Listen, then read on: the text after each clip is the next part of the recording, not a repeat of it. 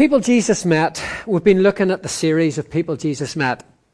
And I want to show you a picture of a number of different people. And I want you to have a think about what do they all have in common. Well, the short answer is they're all Christians. And that probably wasn't too hard to work out. But they're all very different. They all come from very different cultures. And I wonder which one of that lot you identify most closely with. Why is it that when we all say we're following the same person, yet we all look so very different? Maybe we're not so different after all. It's just the front room that Paul talks about looks a wee bit different. It's maybe our culture. I'm not sure, but there's something very different about the way we look, some way the way we act, and maybe we're not as different as we first think. It makes me think about the images we have of Jesus too. When I was younger, the top left-hand side was similar to a church window that I was used to. This somber picture of Jesus, this gentle Jesus with the lamb.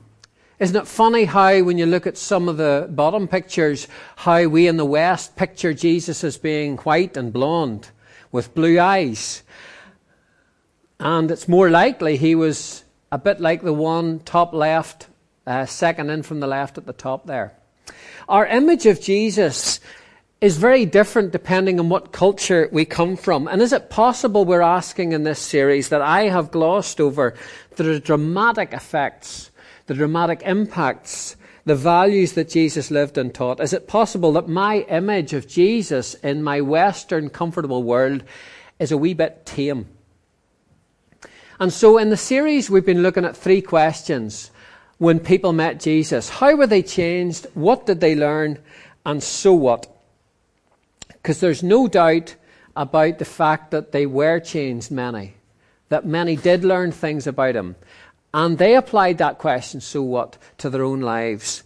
And what I want to do this morning is just bring that all to a conclusion. We've heard two people who in some way met Jesus in their encounters, as we heard from them this morning, Beefy and Paul, in a powerful way. We want to look at the impact then of the people that met Jesus. What was the impact on the lives of those he met? And I just want to very quickly skirt through some of what we've already been looking at in the series. And really try to think for yourself in this, as we do this, is this my image of Jesus? Or is my image of Jesus a wee bit tame? Okay, the first one we looked at, well, the first one I'm going to consider this morning is the swindler, the tax collector, the crook, the traitor. He was changed. This we're looking in the context, the impact of people. He was changed into a remarkable man of generosity. A person of integrity, a person of character. He gave away, think about this, half of his wealth. And then, 4 times, I think it was, what he had done wrong, he gave back to the people. So the generosity and integrity of that man. Was he changed? Absolutely. What about the poor people Jesus came across? Very often in the Bible, the people who were lame, who were disabled in some way, ended up being poor as a matter of fact. And so the withered hand man that Jasper talked about, Jesus said, reach out your hand. And he was restored. The blind man received sight. And the poor received dignity, restoration and hope. Were they changed? Were they impacted? Absolutely. What about the busy woman, Martha, who was a bit of narked at her sister? A bit of an attitude. She developed a servant heart. Was she changed? Yes. What about the sinful woman that we heard about last week? The one who knew her state. The reason why she came to Jesus was she'd already been transformed. But she went away forgiven. She had a new identity. She knew she was loved. She knew she was precious. Was she changed? Absolutely. What about the one from the other side? The one who'd been married 5 times and was now living with a bloke.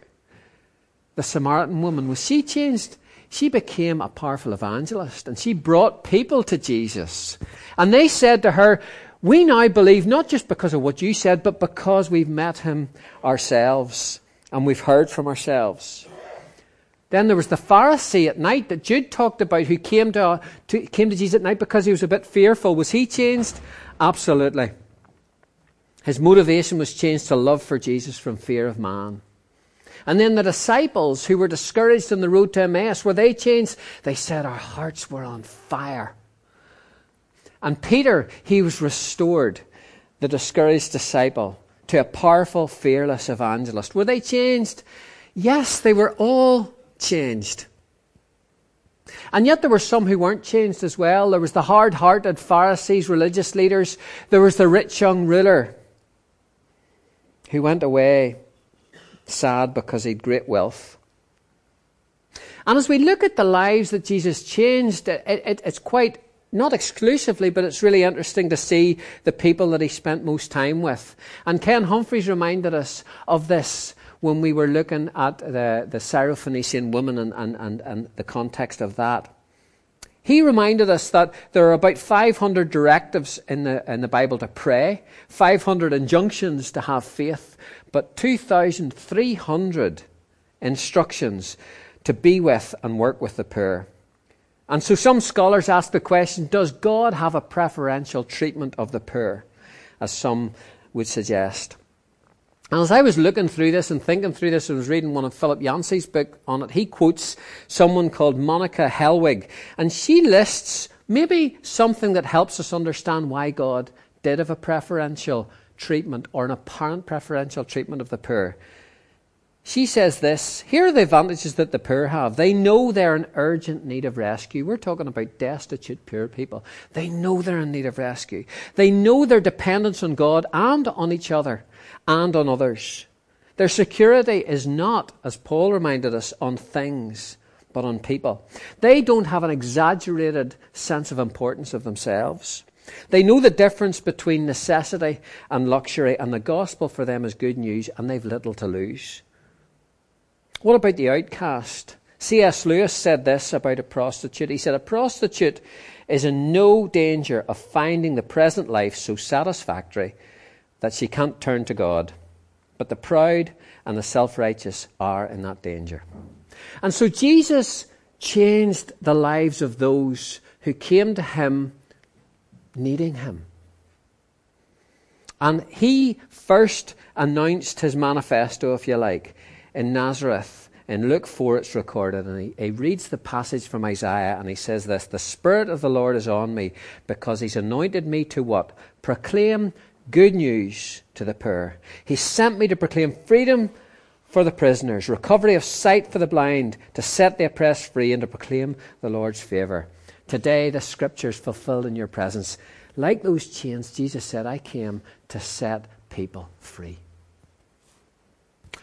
People's lives were changed dramatically through Jesus. Dramatically. For those who were vulnerable enough to know their need of him. So the next question we're asking is, what did they learn and what did we learn? Well, it's hard to summarise all this, but here's some of the things that we've learned as we've gone along. One is that Jesus is a man of emotion. When he was at Lazarus' tomb, what are we told Jesus did? He wept. When he was looking over Jerusalem, what did he do? He wept. I have maybe told you this before. I don't mind telling you, but please don't share it too widely. I don't mind weeping. I'm quite emotional sometimes at stupid stuff. And it really bugs me when I'm watching something quite emotional on the TV and Amy and Ellen are in the same room.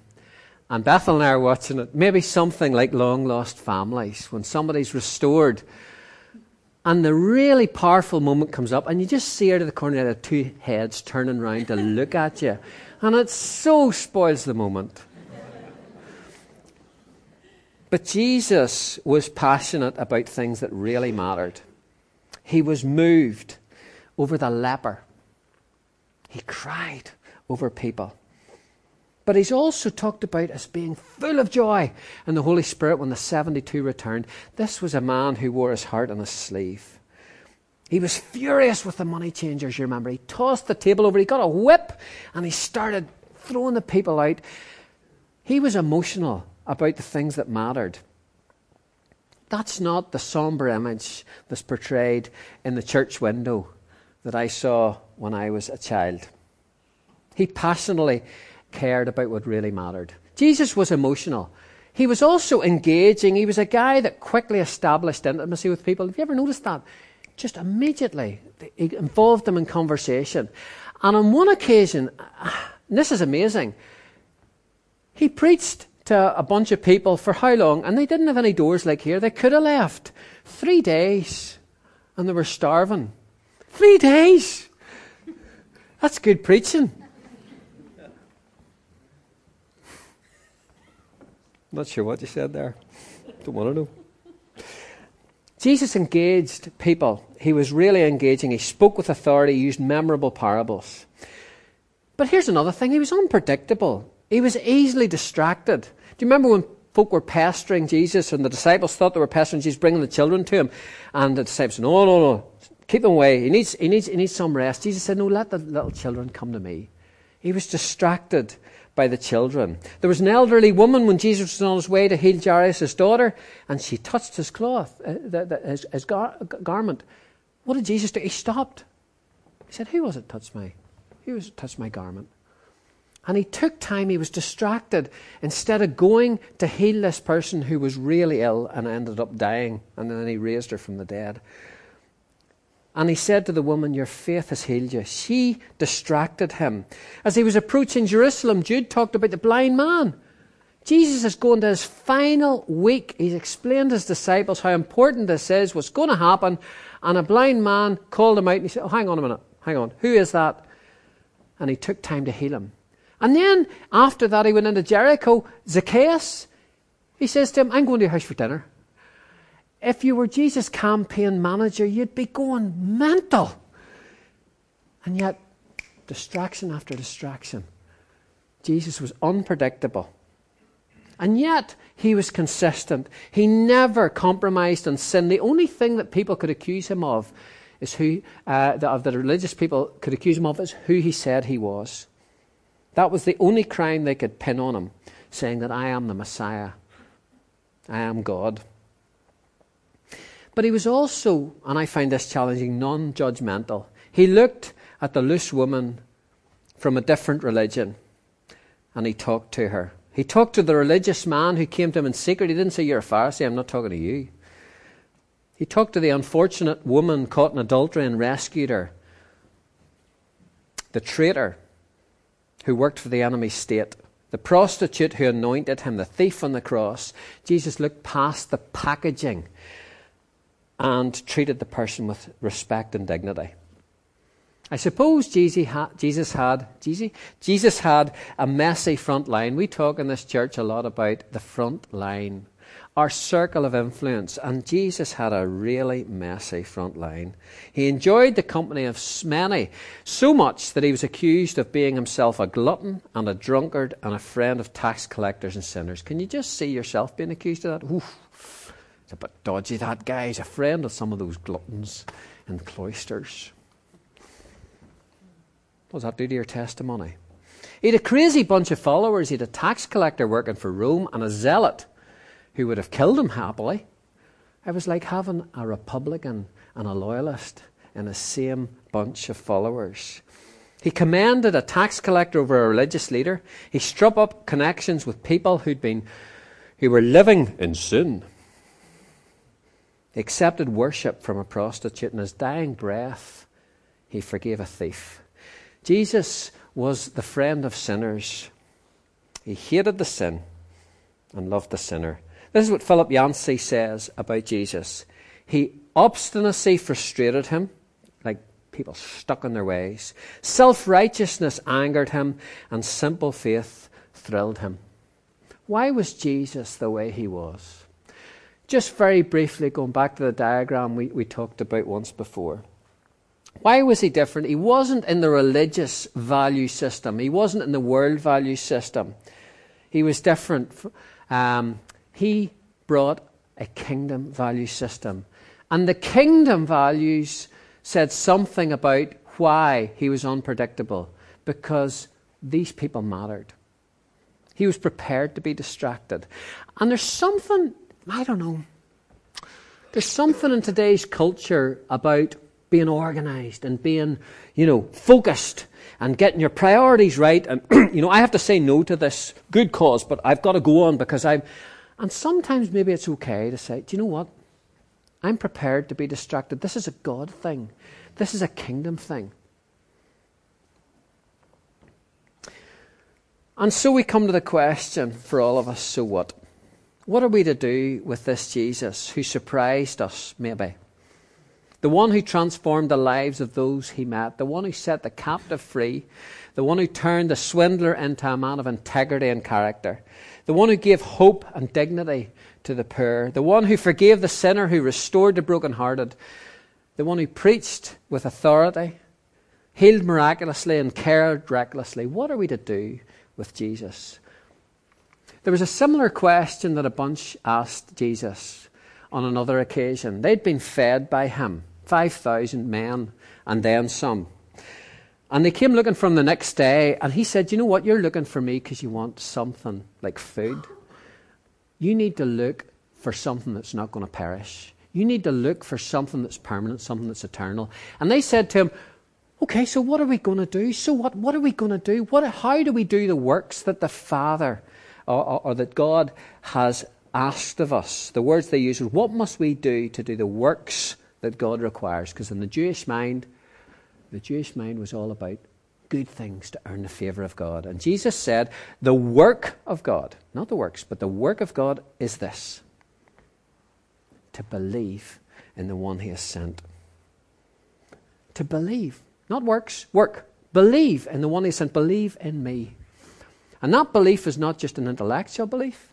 That belief is something which is a trusting, it's a practical belief. It's like the chairs you're sitting on. Believing, the King James talks about believing on the name of Jesus, or the one he has sent. Putting your trust in me. The problem was, Jesus left no room for half-hearted admiration. He was saying to them, look, he said on many occasions, I and the Father are one. Anyone who has seen me has seen the Father. He nearly got stoned for what he said about who he was. The problem was, either I'm God or I'm not. And if I'm not God, ultimately, I'm either mad or I'm pretty sinister. So you can't have a half-hearted approach to me. Believe in the one he has sent. That's it. You don't be a good Jew. You don't be a good person, a good Hindu, a good this, a good that, a good Christian. You believe in me, and that's it. You put your trust in me. And there comes a point when we all must decide whether we're going to believe in him, put our trust in him. Jesus said, I have come to open your eyes to who I am, to set you free from guilt, to set you free from burden. And he didn't promise an easy life. I've come to give you good news, he said, of an inheritance that's yours. And Charles Wesley trusted and declared, my chains fell off, my heart was free, I rose, went forth and followed thee. Ultimately, all of us have to answer that question. Do you believe? And it's not enough just to intellectually believe. Ultimately, we've got to say, Lord, I get it, and I am prepared to put my trust in you. And if you do, I really believe, like the people that Jesus met, you will be changed. What about the rest of us then, who call ourselves followers of Jesus, who have taken that step of faith and believed in him? Ken Humphreys a few weeks ago said this to us. He said, 85% of the church is owned and governed and populated by the wealthy and comfortable. How come the church today then attracts that same bunch of people that typically rejected Jesus? And that's okay. That's good. But here's the issue. How come we somehow repel those who were drawn to Jesus?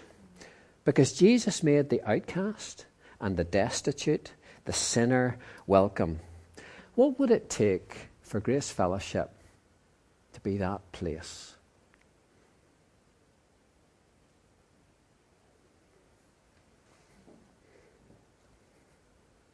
Would it take me to have a messier front line? It certainly would mean I'd have to lean on him more, wouldn't it? If you want to know how to get a bit more messy in your front line, check this week's email from Grace. There's a few opportunities in there for you. Is my image of Jesus too tame? I think so. I really do. Has it been watered down from the reality? I think so, yes, about the values that Jesus taught and lived. I'm challenged by that. Perhaps it's time to change my priorities and be a bit more unpredictable. In my circle of influence, my front line, maybe I need to move it forward to a more messier place. Maybe, no, I think I do, and I want to. I have a kind of balanced the way up every day. Do I want comfort or do I want purpose? And you ask Beefy or you ask Paul which they chose and would they take that back?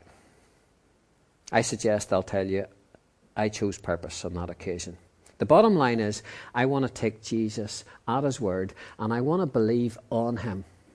I want to trust in him. And in order to do that, I think I have to go deeper and depend on him more. Is my image of Jesus too tame? I think so. Am I challenged by it? Yes. Am I going to do something about it? I hope so. I ask you to challenge me in the next weeks and months. Ask me what I'm doing about it. There's my accountability to you. And maybe you'll journey with me as we collectively try to get our front lines maybe a bit more messy.